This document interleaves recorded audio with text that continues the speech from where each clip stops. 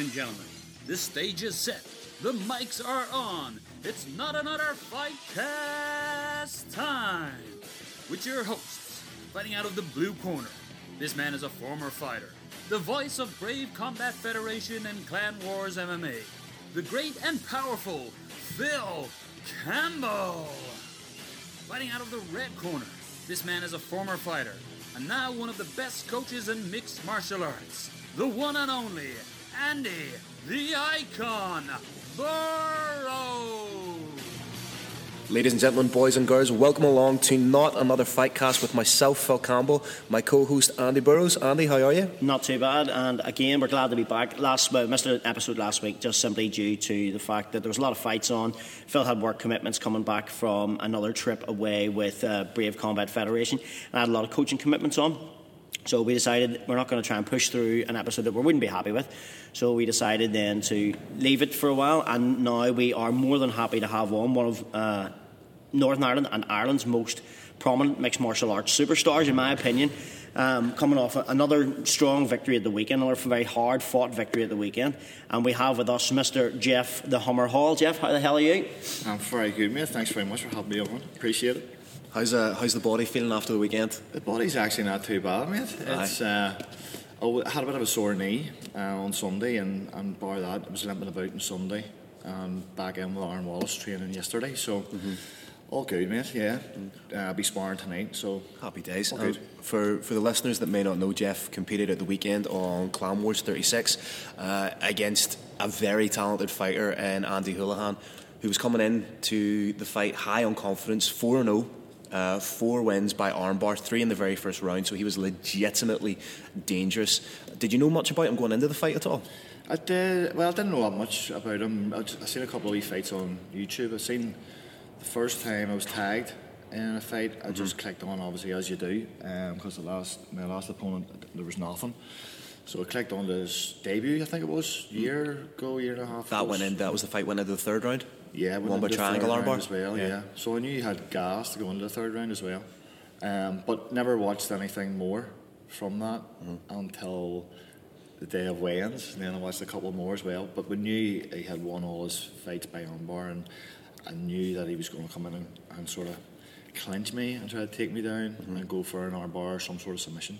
And we myself and Noel O'Keefe in commentary, we had talked about it, that the sensible thing to do would have been to sort of stay away from the guard, to stay away from the clinch game. But you dived right in. You were more than happy. You were obviously very confident in your ground game. You sat in his guard and you were landing strikes.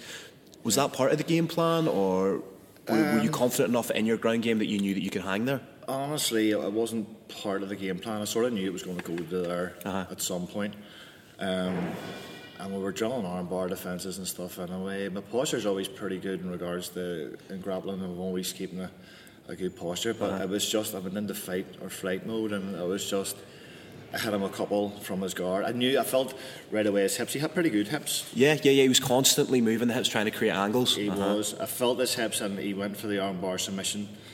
And I knew, I don't think he's going to get it. I pulled it out a couple of times and felt the strength of his hips and stuff like that there. So probably in the back of my mind, I just went, he's not going to get that armbar unless it's a scramble or I'm totally knackered. So I hit him a couple of punches from inside the guard and seen his eyes. Heavy punches, man. You caught him clean inside the guard, especially in the second round. There was a stage in the second round where I was like surprised. He literally looked like he was starfished at one point. Both hands fell back and his head rebounded off the canvas. Yeah. I was convinced it was going to be stopped. And I think I looked round and I said to Peter at this time, this is going to get stopped. Only to look round and he'd like returned like a zombie. Literally like the Undertaker sitting back up trying to get back into the fight. And I was like, how's this guy keeping going? Was Decky the ref in that fight? He was. Decky. That's good refereeing, because then it went to the third round and you both went at each other. So for Decky to see that he had the presence of mind to stick in there, fantastic refereeing. No, again, that actually is a very good point. I mean, sometimes we all want to slag referees. Literally everybody does. We all want to give them some sort of shit about how they perform, because it's the hardest job in mixed martial arts. But I was going to point that out. It is the hardest place to be. You're the third man in the ring. But I think, as you rightly pointed out, Decky did a great job, because there was moments in that fight that you wouldn't have disagreed. Lesser experienced referees. Yeah, probably and you might wouldn't have have let the disagreed with fight the stoppage. unfold. Yeah, you mightn't have disagreed with it overall, but I mean, I thought for that fight as well, like both you and him, you and Andy proved that obviously your conditioning was there. And you're tough as fuck. Ridiculous. He was absolutely ridiculous. Seriously tough. I mean, definitely. Did you think you had him away in the second? I did. To be fair to Daki or anything else, Daki was doing a brilliant job.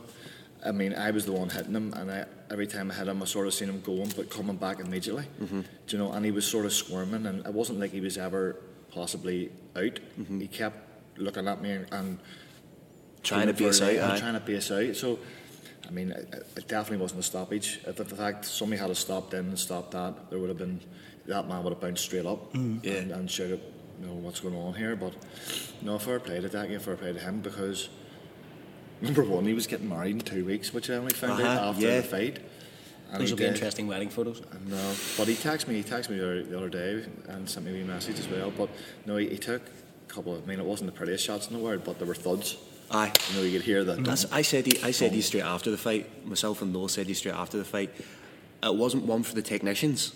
No. But fuck, it was entertaining. Oh, you couldn't have heard. This is, obviously I was in Geoff's corner. For him that doesn't know, I was helping Geoff out, lucky enough to be part of assisting Geoff with training for the fight. And in the corner with Geoff, genuinely, I was at this point shouting at the top of my voice, simply to be heard as we can be here, as our three are discussing this now. It was so loud. The noise inside there was absolutely deafening. It was. It was seriously, especially my wife. But that's but that's kind of a hallmark of your fight, pun intended there. Hallmark. Right, Andy. But that is genuinely like a hallmark of your fights. You know, you are from day dot. It's not as if you've built this following. It just seems to have been there from day dot. Yeah. What do you attribute that to? Is it friends, family? Is it people seeing the fights and then getting on board? No, I mean, from the debut, I'm not too sure if you were at the debut, possibly in the Ulster Hall, yeah. This is way back before I knew you. Yeah. I was there. I was there. Bull Ring, or maybe just as you were. Yeah, I was Bull Ring at the time. Yeah. Yeah. It was just one of those things from the debut that had sort of sold that many tickets, and the crowd was that good, and the cold and the noise in the Ulster Hall that I just remember stepping out. I think it was Can't Be Touched or something like that there, or some walkout song, and the place just went. Roy Jones Jr. Beautiful. That's right, and just the place went bananas, and the whole way through the fight it was just the same. It was just noise, and Ray, what do you call the commentator at the time? The American fella came over, was really, really good. Ray Florence, was it?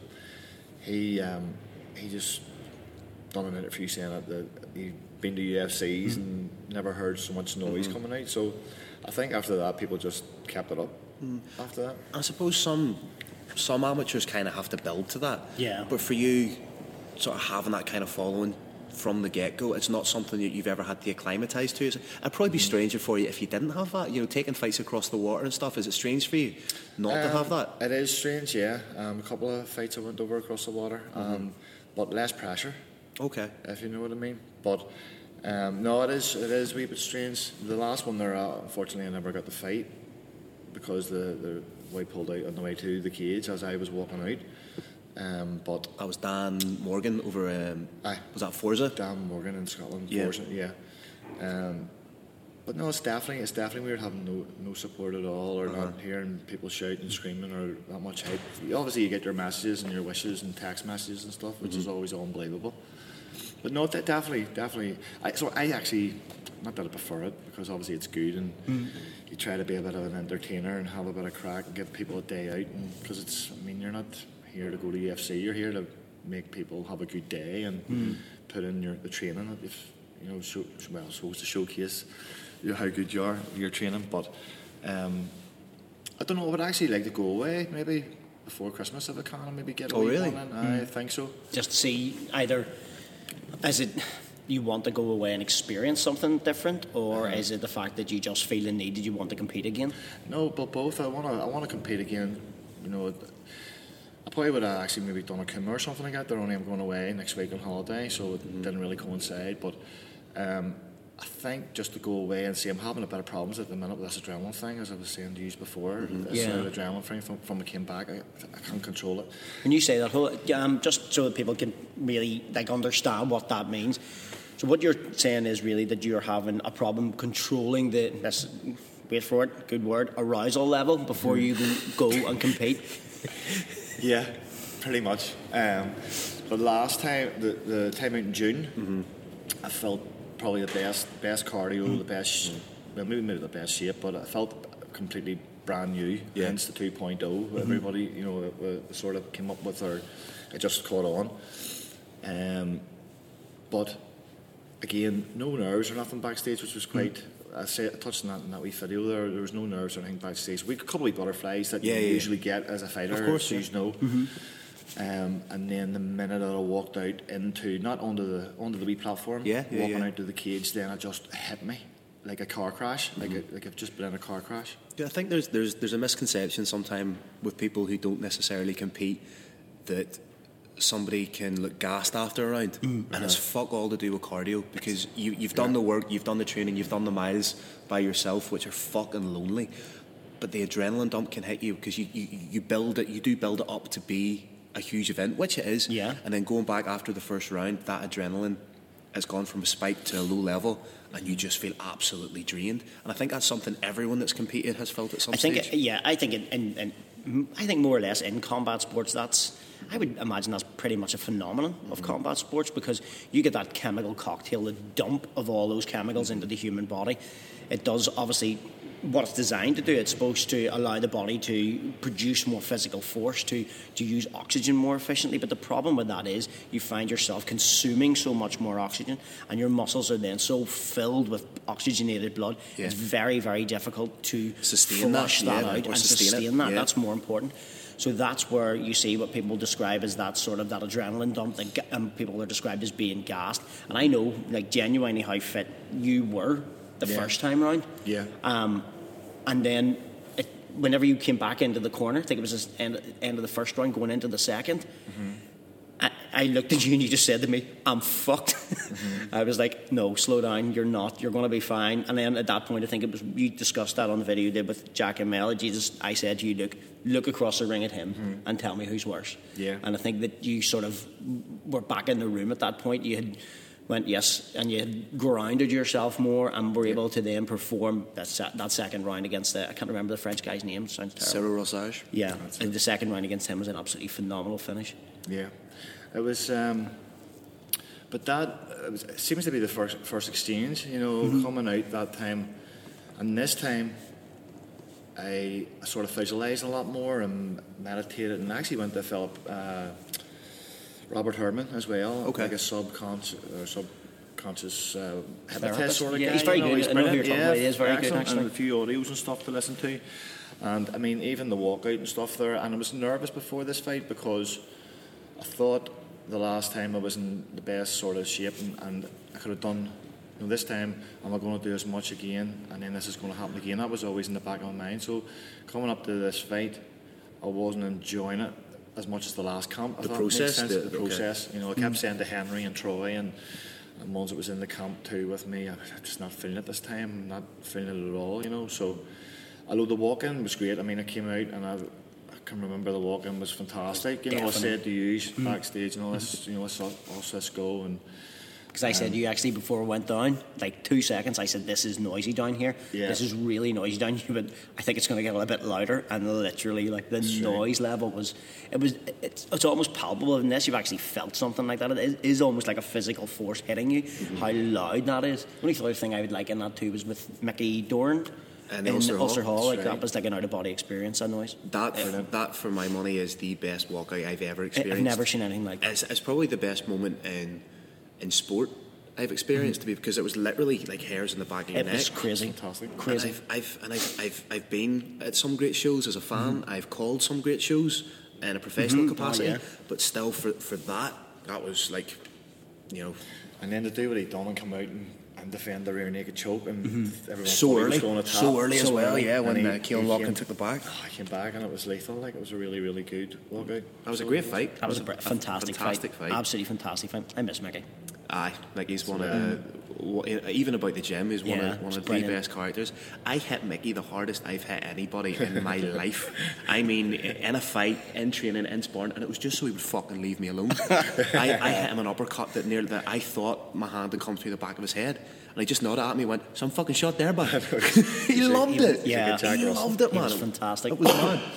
One thing I wanted to touch on with you, Geoff, is you mentioned the mental aspect and going to a subconscious hypnotist or therapist. Is that the mental side of the game? Is that something that's been new for you, or is that something that you've implemented before in different capacities? No, I've implemented it before. I've went to Robert Herman years ago. So I have, to me, the mental side of it is a massive thing. So it is. I mean, years ago, whenever I first started in Antrim, the old Antrim, I used to have a thing that if I was really friendly with somebody in the gym, I couldn't punch him in the face. It was a weird thing. So at the time, Well, that's fucking changed. I know I have. But hit them right You got now. over that rightly, didn't you? I got over it, mate. Much to Yeah. everybody's detriment. Yeah. But no, I went to Robert before, years ago about that, and then Merv and stuff was doing a wee bit with him as Merv well. Mulholland, Merv yeah. and Paul Moore at that time was doing a wee bit, and then fell in with Norick, sort of performance mind coach as well, and started doing a lot of stuff with him, and went down to Tony Robbins seminars and bits and pieces with that there too. But towards the end of when I snapped the arm and sort of came away from competing and stuff, I hadn't been doing it as much, just sort of fell away from it. Do you think that had an impact then, perhaps a little bit? I think it did, mate, yeah, for sure. Aye. Look, everything was sort of getting to me at that point. I just couldn't be bothered training, I couldn't be bothered dieting anymore. It was just sort of, you sort of get sick of it, and then just, if you're not training right and you're not preparing right, there's no point of even going in, you know, hence the losses too. Yeah, but that's, I think you say the losses there. You've 2 losses on your record against 2 very good guys. Yeah. And I think to a certain extent they've been formative for you. Do you know what I mean? They've perhaps highlighted things that you needed to work on, and I don't just mean physically. Perhaps the mental side of things as well. If you weren't engaging to the degree that you were on the mental side of things, perhaps that highlighted that that's something which is as essential as the physical training. That's part and parcel of your training camp. Yeah. Would that be fair to say? Look, definitely fair to say, yeah. I mean, the first loss was devastating to me, like really, really bad, because obviously it was the interim belt I think I had at the time, and I was meant to go on to fight Aaron Kennedy as well, which was a fight I wanted for years. Yeah. As you won the interim belt against Owen Kenny, and was it less than 10 seconds? It was a brilliant finish. was- We yeah, actually it was- discussed that. I was actually talking about that on Saturday night. Yeah. We just discussed that Saturday night, how much of a cracking shot that was, and you and I discussing that about 20 seconds before walking down. It was like, right. step out the right, throw the right hand, and you come out with a jumping knee. That's right. Yeah. So you're riding the crest of that wave, winning that belt. The Kennedy fight was meant to happen a number of times. It didn't happen, and then what happened? What actually happened was I tore my bicep and my rotator cuff tendons, minimal tears, just before I think Aaron had pulled out again, and then what do you call the fella for the belt? Wrestler, can't remember. Not Kane. Tag Dixon, was it? No, Or was that the second? one of the That was first the middleweight loss. fight. The guy, Torres, Derry. HHA. I know who you're talking about. I can't remember his name. That's terrible, and I can't remember that He's guy's a name. real good wrestler too, real good fighter.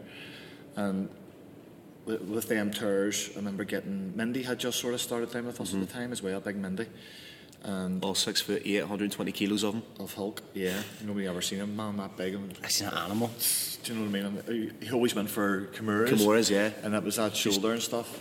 Got them through sheer brute force. Yeah. So about 5 weeks out, I got a cortisone injection and did, and about Okay. 4 days later, I remember getting the cortisone injection, and I was pain free. I was like literally could lift my hand and all again and an arm, and Mindy was swinging off my arm and Kimuras, and it was great.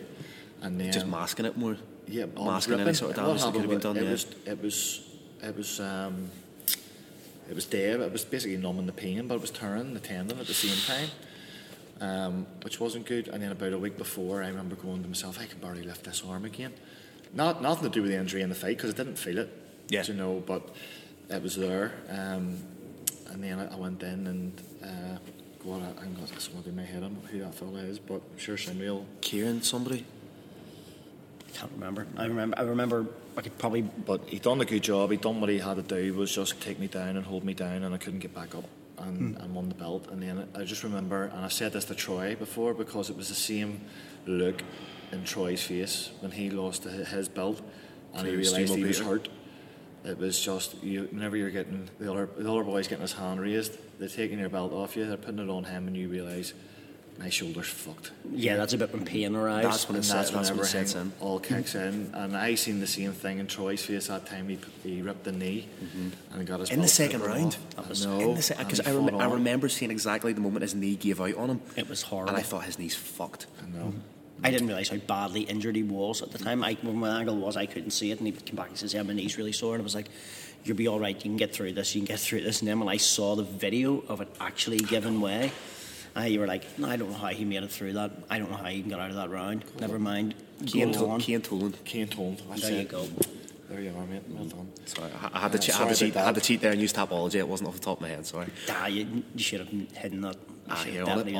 Honesty's the best policy. So taking that into consideration, and then taking a little bit of time away, and then coming back at middleweight against Tag Dixon, who's a beast of a human being. Right? When he was competing, like, he's a scary lad.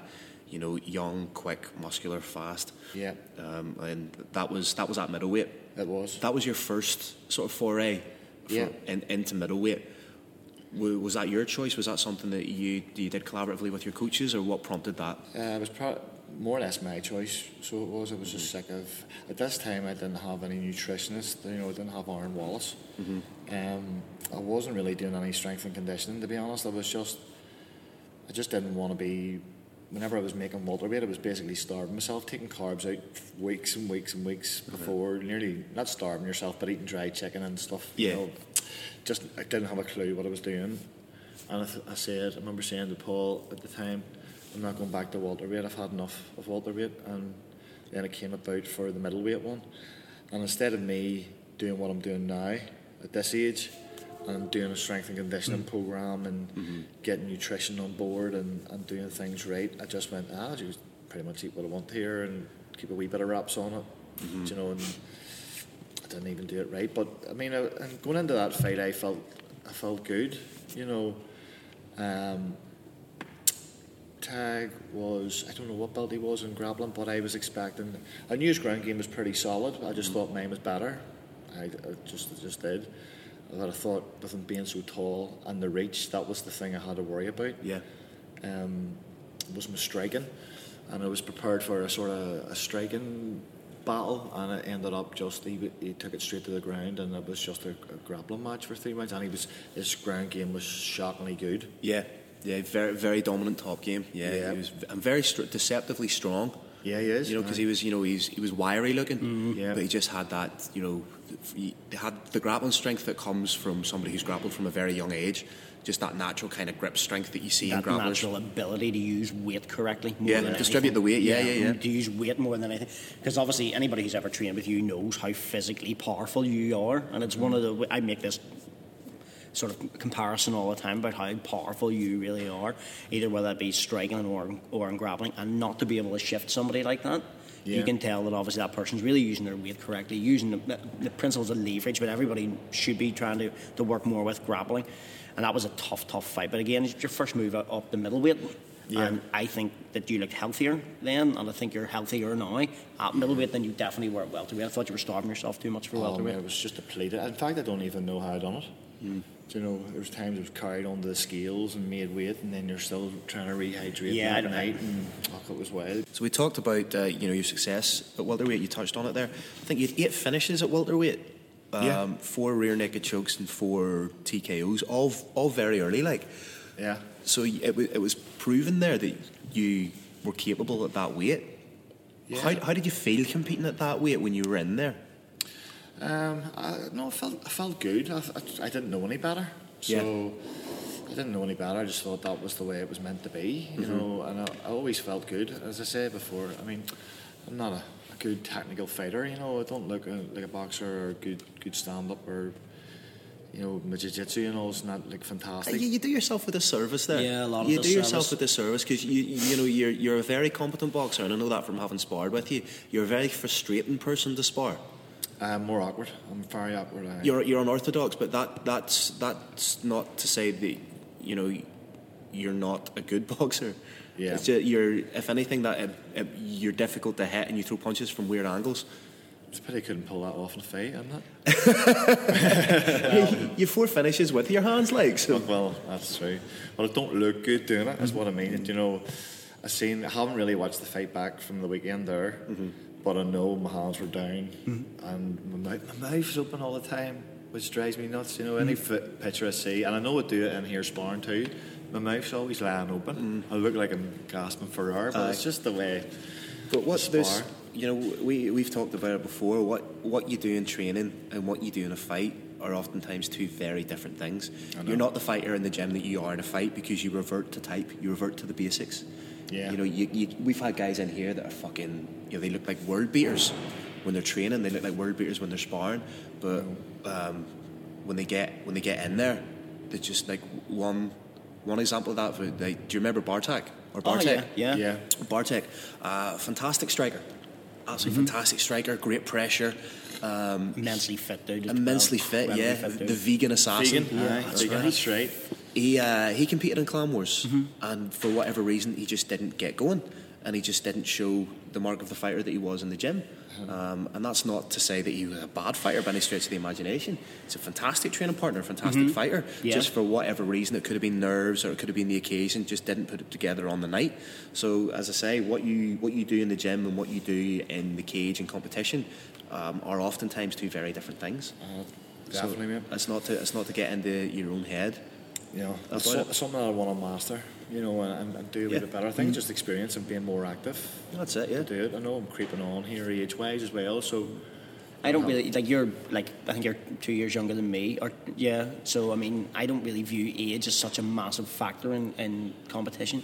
It's more miles on the clock, isn't it? Yeah, I think that, you can have a guy who's in his early 20s or maybe, late 20s who's had maybe 15, 20 fights but has taken 15 or 20 tough fights. And that will maybe put, as Phil rightly pointed out, more miles on the clock than somebody like you who genuinely does really take good care of himself. And that obviously will keep you being able to perform at a much better rate for a lot longer. You look at some of the guys who have competed long. You look at Diego Sanchez from the first ever. Serious miles on the clock. The only guy from the first season of the Ultimate Fighter to still be competing. You look at Dan Henderson, another guy, a life of wrestling. Daniel Cormier, a life of wrestling, and then life of mixed martial arts. Basically, two different careers, but all spanning combat sports. All very, very difficult times. All very, very physically and mentally challenging. But they're still there at the top of their game. Obviously, Henderson's retired, but finished at 46, 47. Still at the height of his game. Finished on a world title shot. Yeah, which most people, a good lot of people think he won. I didn't think he won that fight. No, I think Bisping won that fight. Yeah. It was still, again, very, very tough fight. So I don't really make age too much of a factor or a barrier. You've touched on the fact that you're training with a guy called Aaron Wallace, a former fighter as well. Definitely going to get him on the show. Aaron's an interesting dude. Yeah. Now becoming one of the premier referees on the island. Yes, so he is. Yeah. So multifaceted, former fighter, former Irish national champion. Applauded strength and conditioning coach, and a fantastic referee in his own right as well. Yeah, and you are now working with Aaron for a lot of your strength and conditioning. Is Aaron helping you out with nutrition as well? He is, yeah. Pretty much everything, yeah. You want to tell us more about what Aaron's helping you with as far as nutrition goes? What did he change, especially with nutrition? Pot noodles and Carlsberg, is that out of the diet? Pot noodles and Carlsberg's now out of the diet. No, really? That was the key for middleweight. Bit of protein powder in the pot noodle. Bit of protein powder instead of soy sauce. Mix her up and away you go. 2 tins of Carlsberg to rehydrate. No, he's like I'm still learning every day with him. He's doing like a lean bulk thing at the minute now, and he's going right up. He wants to get as big as he can and as lean as he can at the minute, and it's just fascinating hearing nutrition wise, because something that's constantly evolving. It is, yeah, and not everybody's point of view is the same about it. Exactly, yeah. But even coming up to the fights there, because I was so used to taking my carbs out, and fighters are so used to taking carbs out, I was still having my oats and carbs and stuff right up until, and I was still taking oats right up until I started cutting my water out the day before. Yeah. So I was still carbing up, and I didn't even have to have a bath or a sauna or anything. I woke up bang on weight. Yeah. That's absolutely perfect. I woke up bang on weight. And I kept saying to him that week, mate, are you sure? Like, I shouldn't be taking any carbs this week at all. And he just says, look, listen, trust me. And I says, well, on your head be it. Yeah, because if you come in like 4 kilos over your dead walls. It's like fucking witchcraft, isn't it? But I know it was. It's a science. Like. So were you carb cycling, carb backloading? What were you doing? Were you obviously you said you're having oats in the morning, so you were kicking off the day basically with oats. So you were having then carbohydrates in the morning. What I do just from listening to different with YouTube and podcasts and everything. So I've been intermittent fasting now for about 2 years, a year and a half. What's your cycle on that? Are you doing 16 and 8? Yeah. So because it always just basically because it suited me. Yeah. You know, if I'm in here training till 8 o'clock, 8:30, I'm not getting home to 9. Maybe having my dinner 9:30. By the time I get a couple of bits and pieces done, maybe 10 o'clock. So that's my cut off there from eating at 10 o'clock right through to 2 the next day, and then I'll have my first meal, which just obviously coming up the fight week, you know, consists of my chicken breast, my greens, and half a bag of rice, you know, for my first meal just to get that going. Then I'll have 70 grams of oats just before I train, about 4:30 with him. With nut butter, 40 grams of nut butter, scoop of protein whey, just a bit of water, mix it up. You know, it's lovely. You know, just like a dessert, pre weights or strength and conditioning. Yeah. Then I'll come to here. I'll have my training session here. I'll go home at night time about 9:30 and have pretty much the same again: chicken breast, greens, rice noodles or rice. And then before we go to bed, 250 grams of Greek yogurt, nut butter, and a bit of skinny sauce just for taste. And that's your slow release protein through the night. Yeah. And just sort of repeat that and alternate it round between bits and pieces, fish and rice. Is that something you find that can be? Because I remember when I was fighting, I used to fucking kill myself. Like to make 66, and I should now look at my frame now. I should never be making 66. Yep. So I was killing myself, and I was cutting nearly carbs out maybe 6 weeks before a fight. Yeah, it's crazy. You know, and it's just not sustainable. Do you find now with the diet you're on, do you find that that's something that's sustainable out of camp as well? Because what used to happen to me is in between fights, I'd fucking balloon up. And I would eat absolutely everything and then have to try and start that process again of killing myself. So the diet you're on now, is that sustainable in between camp? Obviously indulging a little bit more than you would not being as strict, but that healthy eating, that healthy kind of plan. Well, it suits me in regards to during the day there. I'll have the same. I'll just keep my intermittent fasting going, you know, and then I'll have my chicken and rice. Broccoli, all right, I'll add maybe put a bit of greens in, you know, I'll have a bit of chicken and rice and stuff like that there during the day, just because it's easy. Yeah, you know, it's convenient, isn't it? 2 chicken breasts in the slow cooker overnight. You wake up, it's done. Half a bag of rice in the microwave, put it in, and that's your lunch. You know, and then obviously my oats too, just for training and stuff like that there too, because it's nice. It's not like it's disgusting. It's not like it's not like you're basically eating baby food or anything. Something vile. I mean, all right. Now that I'm not in fight camp, I'll go home and maybe instead of having chicken and rice, you know, maybe have a steak maybe once a week, or I'll have you know something quite nice, and maybe sweet potato fries or something, or sweet potato mash, or a Nando's or something like that there. And it's still clean, but not strict, not as strict. My downfall now, I'll be totally honest, is beer. I'm exactly the same, mate. I think we're all on the same boat. It's not food with me. It's not food at all. It's a wonderful substance, so that's a problem. But you see, like, that's the thing. We've talked about it before. So you see, if at late night is when I would get a lot of my paperwork done, a lot of my research done for shows. And you know, running a business, you know, that's when you would get most of your paperwork done. Next thing you know, if you're sitting with a couple of beers, next thing you know, you're 4 or 5 deep, and it's just. It happens so easily. So easy. So having to cut that out, like, and it's difficult. It's an enjoyable time because beer's lovely. Like, but it is. We had this discussion. You said like you do a lot of your planning and preparation for your upcoming shows, where you have to do a lot of research. Like, there's no other way around it. You have to research, and I do a lot of my planning and plotting for different things for the podcast, mainly for other elements training of coaching, sessions, for training sessions. I do all that late at night while watching nerdy podcasts and stuff on YouTube. And as you say, the next thing you know, you've drank 4 beers and you're going, I didn't need those calories. No. You know, I didn't need that. But and I've got into IPAs recently as well, like proper hipster beers. and the calories are hanging out of them like they're delicious. Yes, but that's they're deep in calories. Like fucking grapefruit and pomegranate IPA. That sounds really? amazing. 6.8%. Lovely. Dear. Unbelievable. Yeah, I think Bud Light's about 180 calories, 200 calories, say a 10. That's when you know when you're weighing up what you're going to have because of the calories. You're sitting in the island Asda and you've got like your food tracker and you're like, Peroni? Does that Peroni gluten free? I Putting that into MyFitnessPal. I could have 6 of them as opposed to maybe 4 Coors Light. That's bad crack, but yeah, it's something we all do, and it makes the paperwork easier too. It does. Makes it a wee bit more enjoyable. I get a wee bit more creative. I start coming off with one-liners and all that I'm just putting down. Just I think could maybe use that later. Like stick a wee podcast on or something and listen to it in the background. A couple of beers, paperwork. That's it. I was even just like listening to a podcast. Like I live on my own, so a lot of the time if I'm listening to a podcast and I don't need the lights on, the lights won't be on. So I was sitting in the dark, just listening to Joe Rogan, having 4 beers, and my ma called in. And she was worried, like. So she walked in, and as far as she could see, I was just sitting in the dark on my own. With earphones in the dark. With headphones in, having a couple of beers. So she had a wee intervention, and I tried to explain to her what the crack was. But we digress, sorry. As I like to ask everyone we have on about how they became involved in mixed martial arts, because no 2 stories are alike, and that's something I find absolutely fascinating.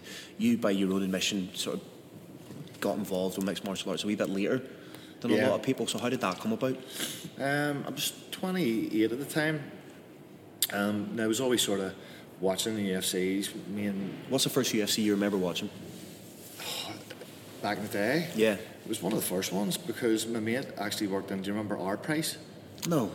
I remember. I'm considerably younger than both these lads. You're trying to remember Our Price. You have to remember Our Price. It was like CDs, videos. The Abbey Centre. It was like a shit version of Virgin Megastore. Shit version. That's exactly what it was. And the mate, he in school actually, he worked in it part time, and we sticky fingers would have stolen out VHS tape.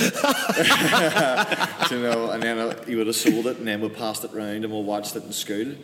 So that's the first ones that I remember. Obviously, the Hoist Gracie and all them, Ken Shamrock and all them boys. And then obviously it went away. Because it got banned from cable television. Yeah, that's right. It came away, and then back on the Spike TV. Bravo. Bravo. Spike in the States, and it was Bravo because it was pre-recorded, and you watched it on a Sunday. That's right. Yeah. And you knew how quick the fights were going to go. By how long the broadcast program. was. If there was maybe if you got to the main event and there was maybe 5 minutes left in the broadcast, you knew this is going to end quickly. Yeah. So I was living with my mum's at the time. Still hadn't even moved out, and then me and the missus actually rented an apartment for a year before we moved in together. So I was in my mum's, and it started coming on Bravo again, and then the mate used to wait every month or every 2 months or something. It used to be. Wouldn't be. We're kind of spoiled now. We have one nearly every week. It literally is one every. If you obviously most people are massive UFC fans. We're all UFC fans, but then you have Bellator, you have One, you have Brave, you have all these other shows, and you have lots and lots of local shows. We are actually really spoiled with MMA. It's getting hard to keep up. As an MMA fan, it's getting hard to keep up because I watched the card at the weekend there, the UFC card, and I watched the prelims. I didn't know one fucker on it. Is that right? And back maybe even a couple of years ago, I would have known everybody from the prelim. Like you, mate. Normally you're just rounding them off. Aye, it's crazy, but that just speaks to sort of the depth. Of talent. I think the UFC has over 500 fighters on contract. It's crazy. It's crazy, mate. So it is. But I hadn't even watched that UFC from the weekend, actually. It's worth watching. Oh, you were busy. You had stuff going on at the weekend, didn't you? Did I had a fight there? So the first one on Bravo. What's that? So we all kind of became aware of the first UFCs and how this wee lad in pajamas was choking everybody out. Yeah. The first UFC on Bravo. What sticks out for you? Chuck and Tito. Chuck and Tito, yes. Chuck and Tito. I actually had a Tito fest there back whenever it was actually. Do you have a punishment vest? Did you? That was later on. That was a Tough. I think right. Tough fest. I had Season 3, too. Yeah. But then I moved out of my mum's. I remember, and then remember Bebo. Oh, aye. I'm aware of it. Yeah, I never had one. I remember Bebo. I had a Bebo page, and in fact, if I could get it up, it was like just back. I'm into this thing. UFC, really into it. No, that was the Bebo page. Whenever I first moved out and bought a laptop, Bebo. And then just watched it every time it was on. Me and the mate Lee. Every time it was on, he came round to my house and we just watched it. He wasn't allowed to watch it in his house, so he came round to my house. I wasn't allowed to watch it. He wasn't allowed to watch it in his house. He got into trouble, so he used to sneak around at 2:00 in the morning And then we used to watch it. And then from that, I always said to her, geez, I'd love to do that there. Really, really love to do it. He would love to do it. And I went up to Davies, Patterson's EFR. All roads lead back to Patterson. That's every podcast we've had, Davy Patterson has come up. He's a godfather, isn't he? Yeah, isn't he really? I remember training with Davy, like literally, like at the genesis of MMA. Like literally, Davy was coming down to our gym we used to train in, and we were all training together at that literal genesis of what MMA was, like the gene pool. My first experience of training was with Davy Patterson. It was once a week in Larne Leisure Centre. There you go. Ran a class. Yeah, everything leads back to Davy Patterson. Like It is. It was, I'll tell you exactly when it was. It was UFC 100 and Santanta Sports. Do you remember Santanta? Yes, that's right, the Irish channel. Had just went down. Frank, and it was on ESPN. They put it on, well... It was on about 3 different channels. You had to skip between the 3 of them depending on what was going on. Santanta went down like the week before that fight card, and it was like the biggest fight card, GSP, Brock... Frank Mir, Brock Lesnar, Michael Bisping, Dan Henderson, GSP, Thiago Alves. That's right, yeah. John Jones fought Stephen Bonner. John. Was it John Jones fought Stephen Bonner? Mark Coleman was on it as well, I think. It was stacked. It was like the biggest card. It was the return of Coleman, wasn't it? That was like the Coleman came back at UFC 93 in Dublin against Shogun. That's right. He was close to winning that too. He was very close to winning that fight. It was brilliant. So me and the wife, she had a sunbed shop at the time, and I said, look, listen, we're going to Vegas on Saturday. And we booked Vegas like 3 days before because there was no sign of it going to be put on the TV. They brought it out on, I think, ESPN. But we flew over, and it was the first time I had ever seen MMA fans. I didn't know you were at UFC 100. Yeah, I've got a big thing in the house. I'll have to show you. That's historic, mate. That's part of history. Like, oh, mate, it was unbelievable. Like, we got into Excalibur, and it was just seas and seas. And I go back whenever you never seen top out t-shirts or anything like that, really. And it was just loads of people. Very first fan expo as well. Me and her, me and the wife went to, and it was in my element. And I came home and I says to, in fact, I told a white lie. I was sitting watching it with a guy, and he goes, "Do you do MMA?" And I says, "Oh, aye, yeah, yeah, I do it." Lying through my teeth, I didn't do it. It was half cut. It was full. I was drunk. So you're thinking here, if I've lied about this, I kind of need to fucking. No. So we went to the expo. We didn't have tickets or anything, and then did you bump into any characters there? Did you bump into any? Loads, mate. I've loads of pictures from back in the day. It's a big, massive plaque in my bar I've got with a wee LCD TV with a program, the T-shirt. Like who? All Who the fighters. did you fall in with? On the expo, loads of ones. Rashad. In fact, my first profile picture on Facebook was Rashad Evans. Me and Rashad. It's not you and the wife, no. No, it's not me and the wife. No. Me and Sugar Rashad, Forrest Griffin, Andre Arlovsky. Jesus, there was just so many. So there was. That's class. BJ Penn. Uncle Loathsome. Yeah. Like you were just walking past the steakhouses in Mandalay Bay and like Chuck Liddell sitting having steak, and it was weird. It's just so surreal for me anyway. Like, just a complete like you're used to seeing these people on TV, and then I think when you see them and you realise here they're fucking real people. They actually exist. Like, this person's a real person. And I don't really get starstruck or anything. Like I'd already been to UFC 72 in Belfast. Before that, the SSE. Well, obviously 72 was before 100. Like, but. That's good math, mate. Well done. No, I just fucking thinking I said that. Good with numbers, that boy. But you know who got me the best? You know, Joe. What do you call him? Done the arm bars? No, he was tough. Lorenzo or Joe Lorenzo? Is it? Joe Stevenson? No. Joe Lozon. Yeah. Joe Lozon. Yeah. He was just the fantastic. blood battles every time he fought. He was brilliant. He was a midget. He just walked past me with this wee backpack on. Like, you know, shuffling through Mandalay Bay, and here's me, is it or isn't it? And it was. He just stopped and He's fighting at the weekend. No, is he? He's still active. He was brilliant. He needs to retire. So we've done that. Sorry, we've done that UFC 100. We came back. It was the summer holidays, and it was roasting. And the wife actually went to Peter Wilson's kickboxing class, a kickboxing exercise class. Peter Wilson, brilliant coach. He's unreal, fantastic. Man. Peter's brilliant, just like an old school sort of. Doesn't take any shit. Tough as fuck. You know, he's very tough, dude. Tough. It was you and him doing my corner actually with your own Kenny. Yeah, it was. Yeah, that's right. So it was. So she went to it and she came back and so it was, it was really, really good. And I told him that you wanted to do that. UFC, she called it. And he says, just come on up. So I did. I went on up and done a wee bit of training up there with Davey. And who was floating about at EFR at that time? Good question, mate. Because the first night I went up with no MMA shorts or anything. It was just like a pair of combat shorts, roasting. The heaters were on. Do you remember the overhead heaters? Heaters above the mats. and it was sweltering, and I went in and wasn't fit. And there was a load of guys, I don't know, no way everybody sort of came from everywhere from Davies, and nobody sometimes knew who you were.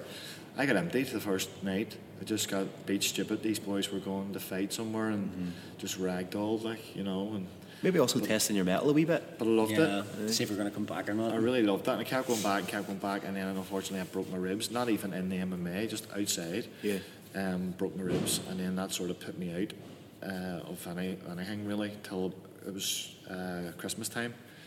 And I got a leaflet through the door for IFS and went on the website and googled it, and I checked it out and seen where it was and drove past, and there was a wee window in the, you were in the old club? No, I wasn't.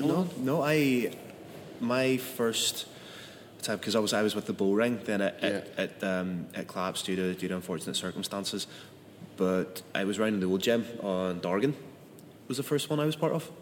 Oh, was it? I thought you were up in Antrim. No, I've been such a presence in your life that it just feels that way, mate. It feels longer. So I drove past there, looked in the window, seen the wee octagon. Remember the wee one? Yeah. Taking many beating in there. I just rung the mate because obviously Davies, I mean, it's a great gym and all, but it's a wee mobile, you know, with a couple of mats down, and everybody where you went was the same. And whenever I seen a cage, I was like, holy shit. They have an octagon in there, and I don't believe this. And I remember ringing the mate from outside Christmas, and I'm going, mate, I'm in this new place, and they have a fucking cage in the back of it. They've got an actual cage. And then I sent Paul an email, and he said to come down, and the rest is history then. From January, I started back in January, and he blasted me for about 3 weeks with cardio to see if you were going to stay. And who would have been kicking about? Who would have been sort of the senior heads you'd be looking at there? Because going in the new gym's intimidating. It was very intimidating, mate. They were doing Krav Maga and stuff. Chris was doing the Krav Maga at the same time, and then half of it was MMA. Well, I'll tell you who it was. I mean, Mervyn wasn't in it then. It was just Stevie Owens. Yep. Stevie Owens. You forget how young Stevie Owens is because he's just been so ever present. Brilliant. He's now absolutely tearing lumps out of boys in the grappling scene, competition grappling scene as well. Yeah, he's legit too. I mean, that man there. I mean, it was him and Joe Frey really. John Morrison was the three really just competing at that time. Another fella, George. Not a hell of a lot of fighters, quite small club. The Western brothers were there. Yep. Graham, Gary Western. Who else can you remember was running about, or was that kind of the core group of guys? It was kind of the core. Loads of beginners and stuff, and guys just starting to coming from different backgrounds. You know, from kickboxing or boxing, a wee bit of wrestling and stuff then too. But they were the main ones that were competing maybe first couple of fights. And did anybody start training in and around the same time as you that kind of progressed with you and maybe still kicking around today? Well, Stevie Owens was just before me. Oh, really? Not long before me. I think he was we had a gym before that, which was just a wee tiny place in Incolon. But it was always Steve-O. I was sort of coming up through and going, you know, to his fights, and Joe left and went travelling around the world and stuff like that there. I'm trying to think, is there anybody? I don't think there's been anybody that stayed. You know, people come and go. You see that. Yeah. I think people miss that about a gym, but all gym environments, whether it just be your local weightlifting club or whatever, it's a cyclical nature of humans that go through there. People get injured, people get hurt, people get pissed off, people fall out, and they just move on. I think you're probably now the longest serving member of IFS. You'd have to be. Competing. Yeah, you'd have to be. Yeah. Well, groups have a way of, what's it called? I can remember. I think I've mentioned it before. The forming, storming, norming stages. So a group forms. You have your group of people. It forms, and then initially it forms, and then it storms, where everybody kind of readdresses their place and sort of balance, and then it norms. It kind of levels out, and that can happen every couple of years or every couple of months, and it happens in every dynamic: a gym, a workplace, a pub. I suppose that even in my very short time, obviously helping out coaching here, I've seen a vast change of people in here. But you always have your constants. Yeah. You always have your like yourself, guys like Dave Hill. Dave, You know, criminally underrated fighter. Criminally underrated fighter. Without a shadow of a doubt. Dave's doing brilliant. He's going pro. Isn't he? I fucking hope so. So do I. Do you know what I mean? Like, what more does he have to? What does he have to achieve? Three belts. 3 belts at amateur. Tournament. Yeah, one. So a belt down south, Clan Wars belt, and then went over to a 4-man tournament in Wales and won that. There's very little else for him to do as an amateur. I know, it's wrestling, so unreal. Like, you see with him and Peter there. Leaps and bounds, man. Going out to Bali was great. He went to Bali MMA, and that was great for him too. Yeah, I think that has to be his next step. Has to be a next step. It's the next logical progression. What do you remember about your first fight? Everything. Everything. Tell me about it. I can't remember what weight it was. It was a heavy sort of weight. We didn't cut weight or anything. Yeah. Remember just going into the Ulster Hall, just being really, really overwhelmed, with it just being the Ulster Hall, and I couldn't believe it was happening. And as I said before, I just remember coming out so nervous. I never felt nerves like it in my life. In fact, my dad came up to see me and I started shouting, "Get him out! Get him out of here!" And you know what my dad's like. Fuck's sake. But came out, Colin Dunn was doing my corner at the time. You came out of the Ulster Hall there. Yeah. Very, very top. Your biggest fear is fucking falling. I know, the steps is wild. You have to walk sort of down sideways. And then coming on down. Do you know what? That fight I had at the weekend reminds me so much of my debut. What are the similarities? Blowing out my ass, and punching and thinking, oh, this is going to get stopped. I've got him. Do you know that adrenaline that you get in where you think, oh, this is it now. He's gone, and then he's not gone, and you have to go back to your corner, and you're like, oh my god, I have that's another scary. round. I have an another awful round. place to be. You feel like your lungs are going to fall out your arse. But again, I remember going back into my corner of that fight, the same as the weekend, identical to it, and going, only you were there, Andy, and you and Peter were bringing me round, and I was thinking to myself, fuck, I don't know if I've got another round.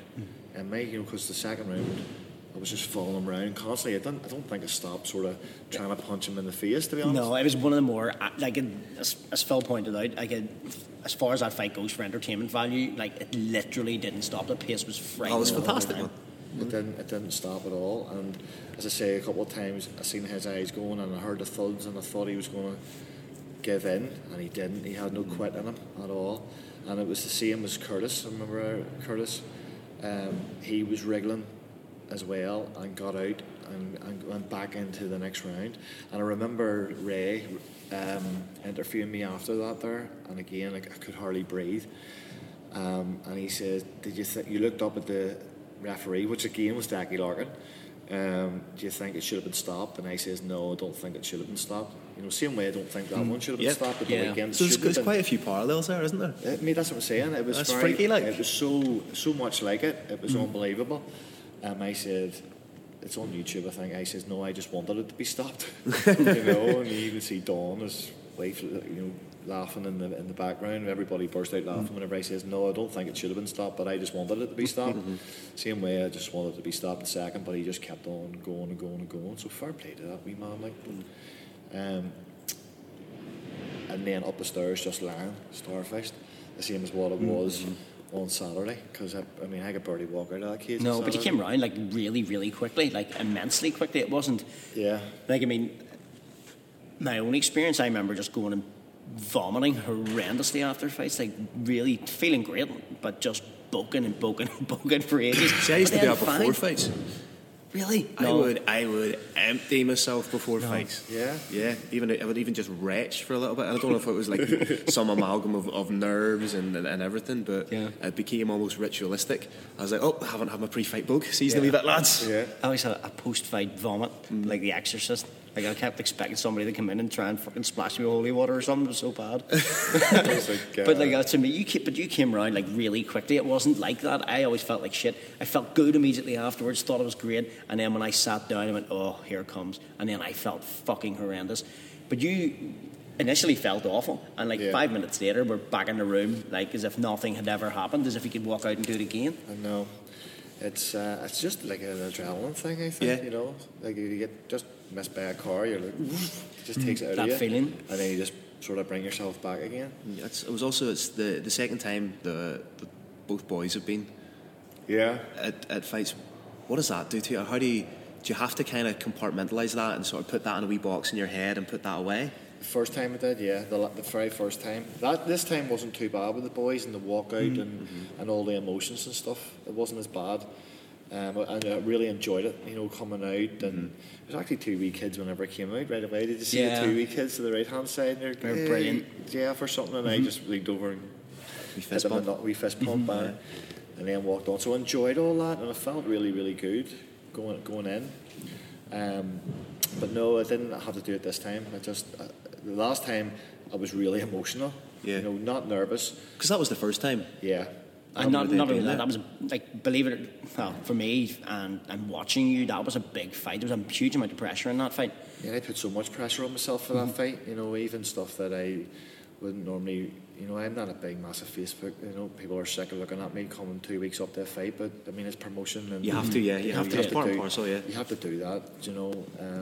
But I mean, if people were sick of it, like, and the other side of that, if people were sick of it, they're not showing it because they're still going to your fight. You know, of course. It's not like they're going, oh fuck, I'm not putting up with that. They're not. People do want to see that. As we pointed out right at the very, very beginning, probably the first sentence of our podcast, is that you're such a popular guy that people don't mind that, and you have to understand it, and we all understand that this is the entertainment business and it's a popularity contest. Yeah. I've said it 100 times, said it another 100 times. You're very entertaining and you're very popular, and that's how the game works. Yeah. So I don't think that there's I don't think there's any sort of bad way of doing that.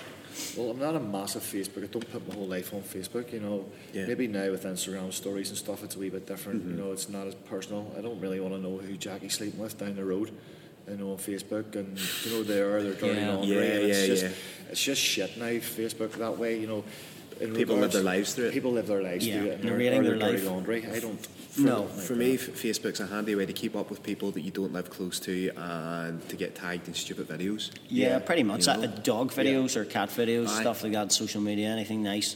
And as you pointed out, it's a way of keeping in contact with people. Also, it should be a way of promoting stuff like mixed martial arts and promoting podcasting or people that want to let other people know that they're providing a good service and something that's different and interesting. Not, as Geoff pointed out, who your neighbour's bucket. Exactly. But I mean, I think fighters so you can usually hear them if you're living close enough. Exactly, yeah. Sorry. Seriously? I'll put it in Facebook for you. No, I think fighters now are realising that you have to sort of do that, you know, regardless of how good you are as a fighter. You know, promotions and they don't really, well, to a certain extent they do want to see how good a fighter you are, but it really, I mean, even Bellator and stuff now are asking about your Instagram following. Yeah. And, I mean, let's be honest, would Geordie Shore guy get on any other show? Well, I know. He simply wouldn't. If he didn't have 300,000 Instagram followers or whatever it is, like, I couldn't care less how many Instagram followers he's got. But he wouldn't have got on any show. He's a hateful prick. He's just hateful. You know, I've never met him, and I'm making a snap judgment, but it's more the way in which he's risen to prominence. Like we had Obi in here, Daniel Olenchik, who would have wiped the fucking floor with him and campaigned for a fight with him. Majek at 165 at a catchweight would beat the living piss out of him, but these are the fights that he's never going to have. No, or not yet anyway. I mean, I take my hat off to him because making money is difficult, and he's made a good way of making money. But my view on combat sports is if you're good enough to be there, you're good enough to fight who's there, and that was my argument with the Obi-Wan fight. Same argument with the Magic fight. If you're good enough to be on Bellator, or if you're good enough to be on Bama, you fight who's there. Yeah. You know, especially at that weight. But I mean, fair play to him. He's doing what he's doing. He's making a lot of money. But I mean, as I pointed out, he wouldn't be on any of those shows if he didn't have all the Instagram followers or swap diseases in some skeggy house on TV. What about this Fame? MMA. Oh fuck! It's a brand new celebrity promotion. It's just celebrities fighting MMA. We've got a boy off Geordie Shore and a boy. What was he on? Love Island, was it? So a boy from Love Island, a boy from Geordie Shore fighting each other in an MMA bout. Neither of them have any experience. They should do it on a rotating platform, and the music from Flash Gordon should be playing. Or else they shouldn't be allowed to do it at all. But do you know what? I seen one of them doing a wee bit, and do you know what? He must have done something because you just don't learn that in a couple of weeks.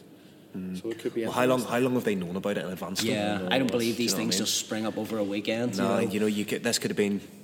You know, you can progress a lot in 6 months, so they could have known about it about 6 months in advance. But I suppose you can make anything look good on Instagram. much, depending on how it's edited, it'll look. You can make it look good. We spoke about you having your boys at the fight. I wanted to ask you, how does it feel to not even be your son's favourite fighter? Who is your son's favourite fighter? I don't know who is it. Henry Corrigan. Oh, I Henry Corrigan. You weren't even going to say that. How did I even forget about that? Jesus. No, I know he's a Henry boy. He's a full-on fanboy of Henry. Kalel, he loves Henry, and Henry brought in the belts for him. And do you know what happened? We gave him an Instagram account, stupidly. Like, he's only 9 years old, and somehow he screenshotted one of my stories with Henry's username on it. Yeah, Just keep it like a wee small circle of who he's allowed to follow and blah blah blah. Yep. And he followed Henry and was texting Henry. he was slid into his DMs. I was texting away Henry, and Henry, being the gentleman he is, just didn't tell him to piss off and said that he was going to bring the belts and stuff in, and he did. And he brought them in, and well, I think I put the video up on Instagram. Yeah, you did. You did. Facebook, that's genius. Did you bring the belts? And then he says, no, didn't bring them, and they're in the front seat of the car. So they loved it.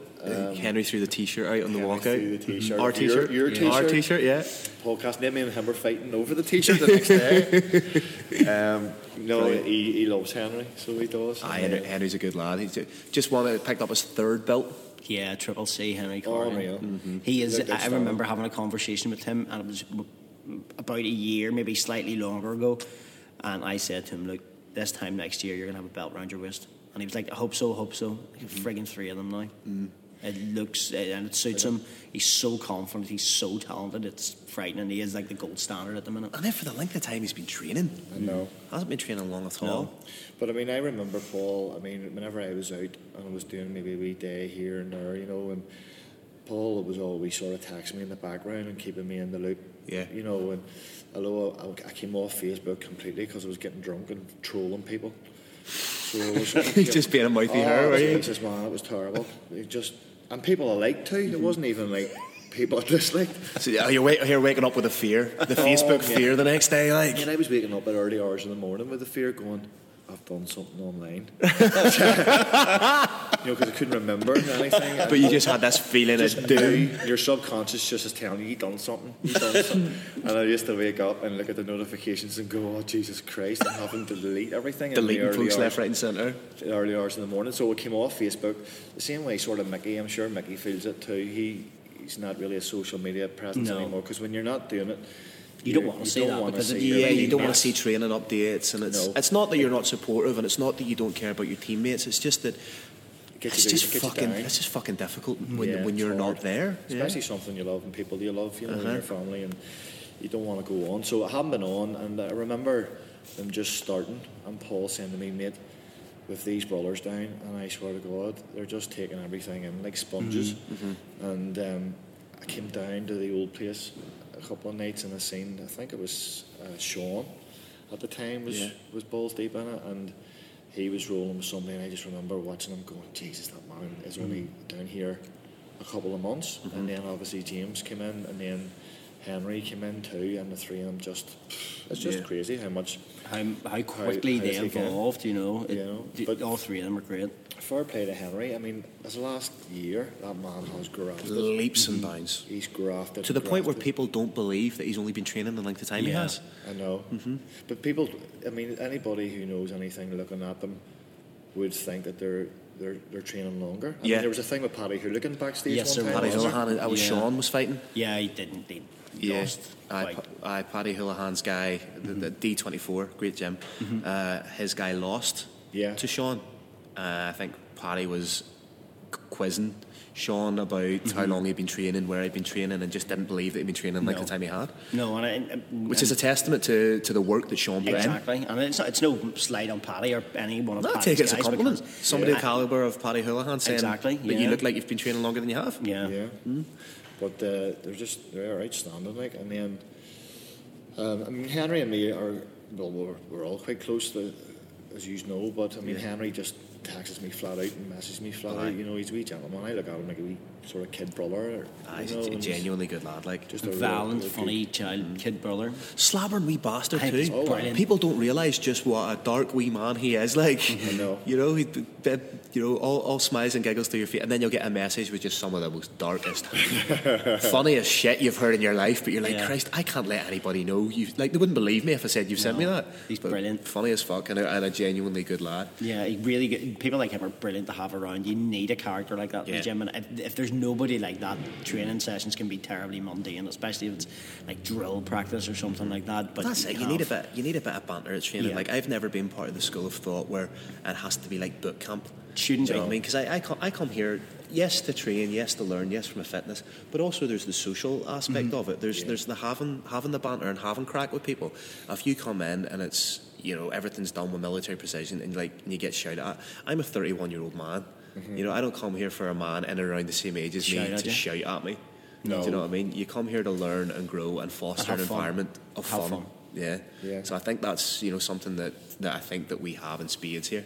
And guys like Henry contribute to that. Definitely. Geoff, you did recently a YouTube video. Well, it wasn't recently you did it.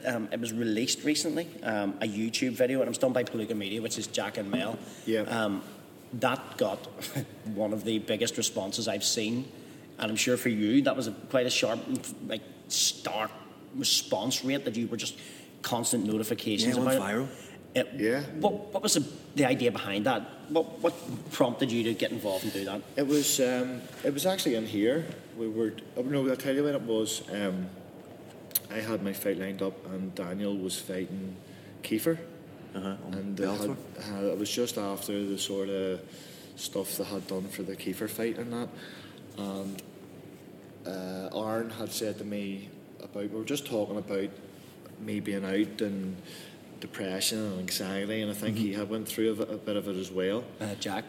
Jack. He's very open about it. Yeah, he's open. It doesn't really take anything. In fact, you know what? It enhances somebody, I think, if they can really talk openly about something like that. For sure, yeah. And again, it was just tongue-in-cheek conversation, and I was telling him about sort of what I was going through, and he was telling me about the same, and we sort of just said about coming up to my fight. I says I would love to have something sort of documented about my fight, and maybe something that I had been through too, not only just for the likes of my kids and stuff to pull up maybe later on in life, and you know, just for people to sort of maybe talk out about stuff that at the very least start a conversation. Yeah, that's what I was going to say. It might start a conversation between people that it would never normally have done. Yeah, so it all came about that way, and then we just had started. We'd done a wee bit coming into the fight, a wee bit of training on the mats, hitting a bit of pads in the cage, and then obviously they were there for the last Clan Wars and documented bits and pieces of that,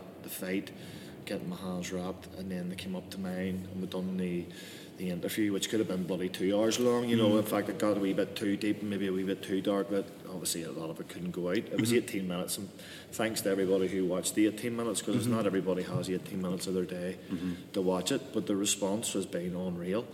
I mean, for weeks after it came out, maybe 1 o'clock, 1:30 in the morning, I was replying to text messages of people going through bad times and low times and suicidal times. I mean, from everything to people wanting to commit suicide to not seeing their kids, and just all different aspects of it. That's a huge impact. The reach of that video. It was brilliant, really, really good. I mean, even on Monday night, somebody who maybe added me or who was at the fight must have went into my page and restarted it again on Monday night. I was getting notifications saying that such and such was sharing it and liking it and commenting on it again, you know, so it brings it back up again. But if it's helped even a couple of people, or if it's helped one person, it's worth it. One single person, it's worth it. It's worth it, yeah, surely, because I think they're talking a wee bit more now. But I think the stigma's I'm glad to see, like, the barriers being broken down, especially in the industry that we're in, and we're in a tough industry. Don't get me wrong, we hit each other in the face in our pants for money. It's a very, very tough industry. And people expect the guys and girls who do this thing to be tough, but everybody has their own problems, everybody has their own struggles. I think seeing a guy like you, who's known for being a tough guy, knockout artist, being able to discuss a problem like that, the average guy or girl who watches that then can go, well, if Geoff has a the ability to talk about that? Well, I'm going to talk about it too. Yeah, it's not even, well, obviously it is talking about it, but it's coming through it. Yeah. You know, because at a certain point in my... It's very easy to get fucking consumed by it. Mate, so easy, and... You don't it's like, what, everybody has some sort of experience with it, and you don't realise you're drowning. No. You don't realise the that overthinking aspect. or you don't realise that you're treading water. It's only when you come out of it when you think, fuck, I was really in trouble there. I know. You don't realise it, and then, you know, it's a self-medicating part of it too. You know, thankfully I'm not really into drugs. I'm really, really, what's the word, addictive personality when regards to pretty much anything that I do. I become obsessed with it, you know, whether it be drinking, I don't know, gambling or training or anything. working and making money, business, whatever. You know, just whatever I do, I become obsessed. Thankfully, there was no drugs or anything like that, you know, involved. But people medicating with drink and drugs, or even prescription drugs. People that are prescribed these, and because it comes from a doctor, people go, you know what? Well, the doctor gave them to me. If one works, two must work better. Three must work better. And next thing you know, they're into that spiral, and it's very, very difficult to climb out of. Yeah. For me, it was booze. For me, it was because. It was more so when I was a youth worker for 6 years, and I was working with, you know, kids that were coming from broken homes. So, as I say, I was working with some of the most vulnerable young people in our communities. So I was taking a shitload of work home with me, just the fucking baggage of it. Yeah. So I was finishing work, coming to training, getting the relief from training, but going home, and then everything was I was either doing paperwork or resurfacing. So I was drinking 2 pints of gin, so it was like half a pint of gin and half a pint of like lemonade or half a pint of orange juice or something. I was necking 2 of those a night just to fucking get to sleep. And at the time I didn't think there was anything wrong with that. I thought this was just how I was coping, and I wasn't enjoying them, wasn't sipping at them. I was literally downing them. That's what I was doing, just to get myself off to sleep. Like how quickly people could get into that, and it became a normalised behaviour. It became something that I was just doing, and it was only when I got out of that particular profession, and I was, you know, able to look back at it, you know, retrospectively, I was thinking, fuck me, that's not normal behaviour. No. But you don't see the forest for the trees when you're in there. No. I'm sure it's tough taking a lot home too. I don't think you couldn't take that home. I think that you're going to be stuck with something like that. You're told not. You're told not. Like, you have to compartmentalise it and everything. But you wouldn't be in a caring profession like that if you didn't care enough to take it home. Yes, to think about it. Do you know what I mean? But you know, when you're dealing with that. But I can empathise and understand 100% what you're saying from trying to, you know, self-medicate. How did you feel the next day after taking all that? I was going and doing the same thing. Like, you know, I think it was what was more startling was that I wasn't hungover or I wasn't feeling like shit. I was just getting up and going to work and doing it all over again. And that's what I mean. It became part of my routine. It became something that I just did. You know. I know, it's scary how quickly people can slip into that. Yeah, it's the same. Only the next day I was dying. I was literally, well, not dying, but I was hanging. I remember sitting in my ensuite every morning. I always woke up in the middle of the night. You know, and never could get back to sleep, and waking up at 3 o'clock and watching the clock, going, oh my God, I have to get up in a couple of hours for work, and you know, I was using my own business. It's stressful enough at the best of times. Yeah, of course. Hanging with anxiety and not wanting to talk to anybody, and anxiety compounded by the fear of a fucking hangover. Oh, it was wild, man, absolutely wild. Every morning I must have been a year or more. I sat going, I'm not doing this today. Cannot do it anymore. And then as the day went on, it was like coming to a certain time, 3 o'clock, and my body's going, right, you need to get home. You need to get home, turn the phone off, and then just get stuck in again. And that's what I done for, you know, a long time, day after day, and it was tough. But it's the definition of insanity. Doing the same thing day after day and expecting different results or expecting something to change. Yeah, so if there is people doing it out there and they think that they can't get away from it, you can. It's just very, very hard. How did you break that routine? How did you break that feeling, that cycle? Because for me, it was having to fucking leave a job. Yeah, was it? Yep.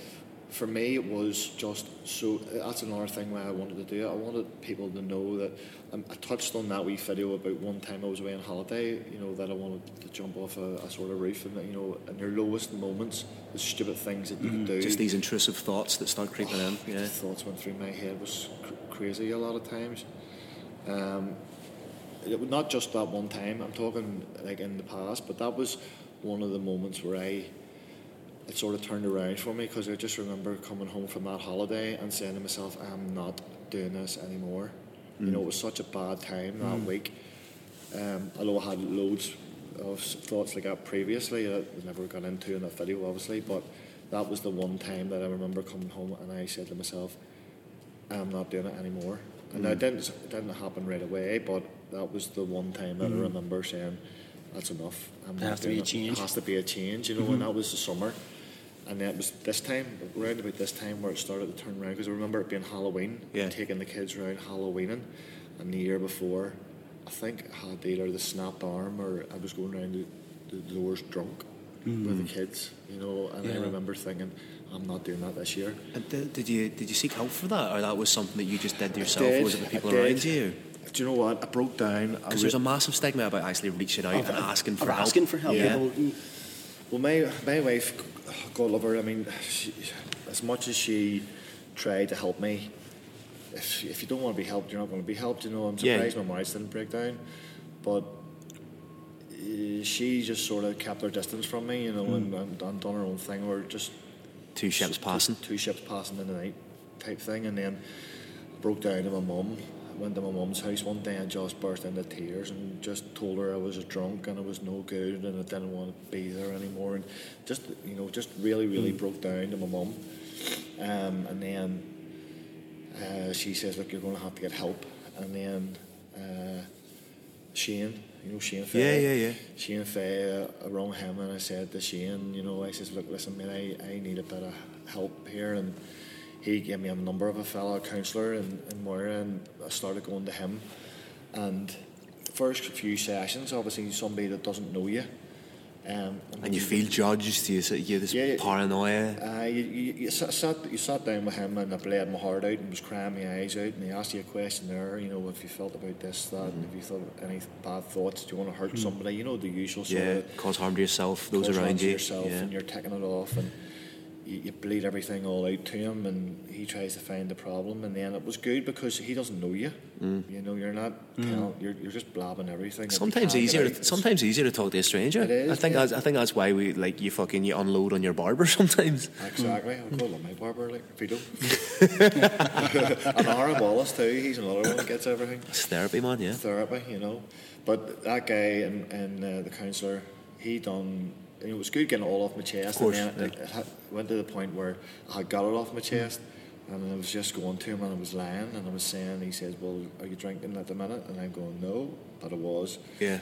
You know, and it got to the point where I was nearly just going to him for the sake of going. I had got it off my chest and I wasn't really changing, you know, so I tried to get help and I got help a bit, but the only person that can help yourself is you. You know, you have to want to do it. I firmly believe that's true. If you want the help, you will find it. Yeah. You'll find it. And you'll... It's just self-discipline is the thing. That's it. And I suppose, you know, I can empathise with somebody with an addictive personality. It's so fucking difficult to break those routines that you get into, where, you know, beer and chocolate for me, and it sounds fucking stupid, but, you know, like, just drinking beer and eating chocolate are like two of the things that I found myself just sitting doing at fucking stupid hours of a day. But to actually break that cycle and break those habits, man, because it is, as you say, addictive.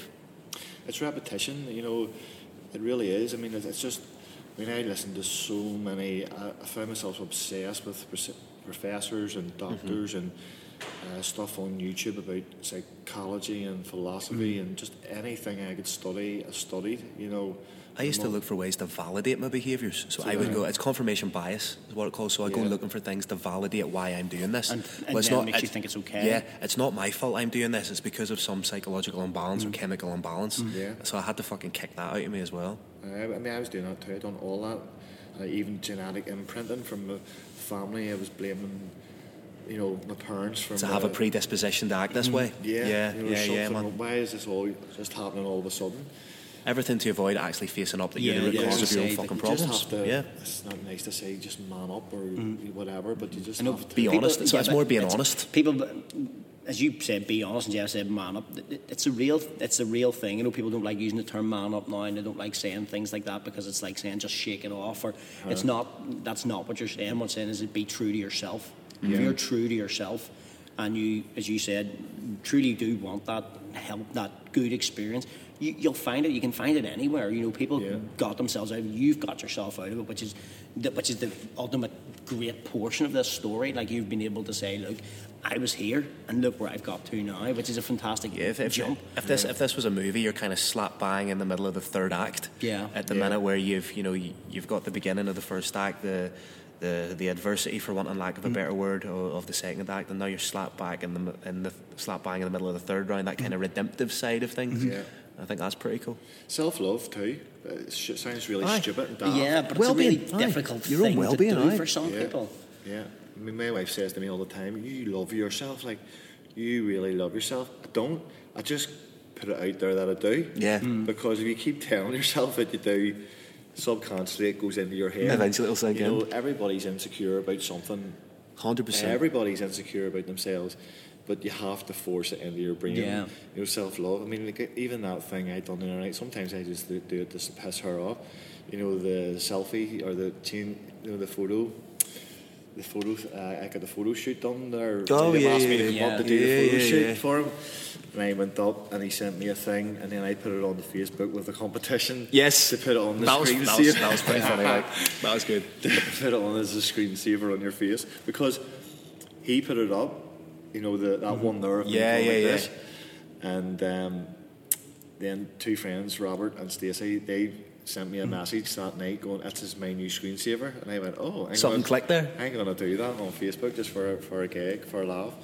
But stuff like that you have to take. It's a gag. It's a bit of laugh. Again, anybody who thinks promoting yourself too, you have to do it. You're going to go. If you want people to buy tickets, you want people to see the show, you want people to buy into that, and you have to do that. And also to break, especially coming up to a fight, to break the tension, because it's a tense time. The 8 or so weeks leading up to a fight, so you need to break that, and it comes back to what we're saying about having a bit of crack and having a bit of banter in the gym. You can't be stone faced the whole fucking time, or you put your own head away. And not that anybody says they're full of shit.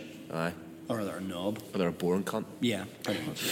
Same as the SBG boys at the minute. I mean, I respect what they're doing so much. Although everybody is saying this, that, and the other about them, and like James Gallagher and Kiefer and all these boys that are. They're fighting at the top. It's such a top level. You have to do. At a top level that, I mean, I'm sure deep down inside their gut somewhere they're insecure. I mean, James Gallagher was talking about having panic attacks and didn't want to fight, and so that to me is somebody that's not right there. We know, you can see that guy's a gimmick, and people give him a lot of shit. I actually can't help but like the guy. You can't help but see where he's coming from. I know people go, he's Conman McGregor or whatever they're calling him. But he's grown up with Conor. The personality's going to rub off on him, and he's supremely talented. Yes, okay, his marketing's a bit cheap if you want, but also the fact that he's been fed a lot of dickheads. His last fight wasn't a dickhead, and he dealt with the guy really Salazar. Well. Yeah.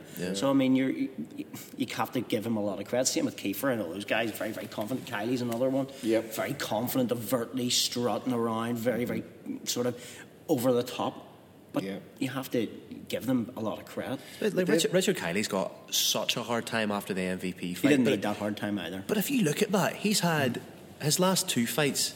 He's been the main event in the 3 Arena, the co-main event in the 3 Arena, and fought for a world title. Yeah. Who the fuck else has done that and got paid? Yeah. Who else has done that in 4 or 5 fights? Who's done that in a career? Yeah. Very, very few. So people should be taking their fucking hat off, especially on this island, to somebody like Richard Kiley, instead of slating the man who's doing something, because the people who are slating him are the people who have maybe never stepped foot in a fucking gym, let alone a cage. It's the same ones as I said before, some fucking pathetic incel sitting in their basement just watching Dorito dust on their fucking fingers. And the thing is, laptops soaked. I mean, the thing is too, they've done it that many times in their head that it's just coming out now. But everybody who's saying bad things about them is, even if you're saying bad things about them, you're still talking. You're still talking about them. They're still in the public consciousness. Exactly, and that's exactly. They've achieved their goal. They've achieved that goal. They're not going out to dinner with you. They're making you talk about them. And they're getting all this publicity. And if you're talking shit about Kiefer Crosby, if you're talking shit about James Gallagher, do you think they're fucking talking about you? Couldn't care less whether you're alive or dead. I mean, you're a comment on a. And a sea of bullshit normally on, as I said before, some internet troll site. Exactly. And they're not going to give a shit, and I'm sure the other trolls aren't going to care. I know. So we're going to bring us obviously to a wee bit more of a close. What's next for Geoff Hall? Holiday next week. I don't know. I just want to stay semi-active. I'm not. Listen, I'm not going anywhere big shows, or I'm just doing it because I love training with the guys. You're balancing out your family life, your business, your work. I mean, I've been in the house there the last couple of nights doing paperwork because I'm trying to get away on holiday next week, and it's real life, mate, isn't it? It's real life, mate. Yeah, and even the last couple of days I've missed having a bit of banter with the boys, and the wife I'm probably doing the wife's head in already. I've only been home 2 days, so it's just finding that balance between. Obviously, I don't want to be training every single night. You're training like a pro. Yeah, more or less. There's a very fine line between amateur and pro nowadays. It's just the time limit. There's no difference. I keep saying that to people. They're like, "Oh, I'm going to go pro and this and that. This is going to change." I'm like, "What changes? What really changes for the amount of training you're doing?" Yeah, that's what you got to change. You're doing your road running in the morning early. I mean, you're doing your sitting every strength and conditioning session, then you're doing your mind coaching or whatever, and then you're training in here most nights every single while you're doing night, a full-time job. Yeah, on a Saturday morning and a Sunday morning as well. So just balance everything all out. Obviously, I enjoy the whole process of the weight cutting and everything now, whereas before I didn't enjoy it. So like the last couple of days I've been sort of not tracking calories or anything like that there and eating what I want, but because you sacrifice that, you appreciate it a lot more. Now you're appreciating those smaller things that obviously that beforehand were you didn't even think about. You weren't thinking about them. So I just need to balance everything off. Just family, business, work, making memories with your family. Yeah, of course. Everyone says, "Oh, you're never here. You go away on holiday and all this here," but your kids are only young once. So I mean, I'm still doing what I love, training. I'm still having the business and working away, and competing with views and everything else. So. And just to finish, and I've started asking this to everyone on the podcast, either in the sporting capacity or just as a person, how would you like to be remembered? It's deep, isn't it? It's deep, mate. Jesus, you could have prepared me for that one. How would I like to be remembered?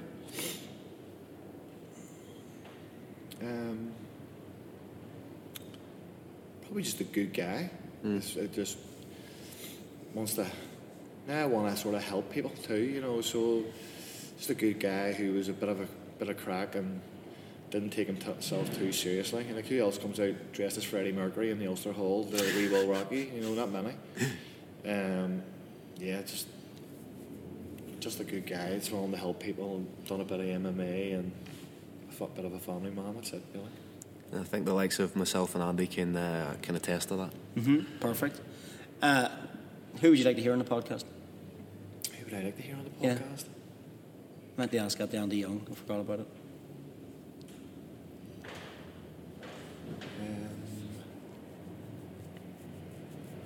Conor McGregor. Aim for the top, boys. I'll send him a message here. Don't know, a nutritionist maybe, somebody. It's a good shout, aye. We were just discussing that yesterday, actually. We were having this conversation about more strength coaches, more nutrition coaches, things like that. The underside, not the underside, but the unseen side, really, that keeps people basically ticking. Yeah. So we were thinking about that's not a bad shout, actually. We'll definitely try and get that. Somebody like a nutritionist, and then obviously the other side of the coin too would be somebody like a sports psychologist or something like that. That's a great call. Just to see their point of view of what it is, because I think I said it in that video too, that I see it all the time, the depression and the ups and the downs, and not just fighters, but just life. So it'd be interesting to hear maybe their view from why people are up and down so much, and somebody like that there. Cool. Maybe. Perfect. Okay, Phil, what do you think about wrapping up? 100%. Geoff, anything else you'd like to get off your chest while you're here? Just thanks very much to you guys. I'm a big fan. my son's a fanboy of Henry Corrigan, and Nico is a fanboy of Mickey Dorn. Brilliant. Do you know what I mean? Two good guys. Two good guys. Of you guys. Much appreciated. Thank you very much. Ladies and gentlemen, this has been Not Another Fightcast with myself, Phil Campbell. And Andy the Icon Burrows. And we have been very lucky today to be talking with Mr. Geoff Hall. Folks, just want to thank everybody who takes their time to like, subscribe or share and to give up their time to even listen to us. We're more than grateful and more than thankful.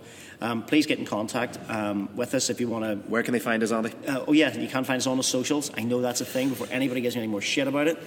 At Not Another Fightcast on Instagram and also on Facebook.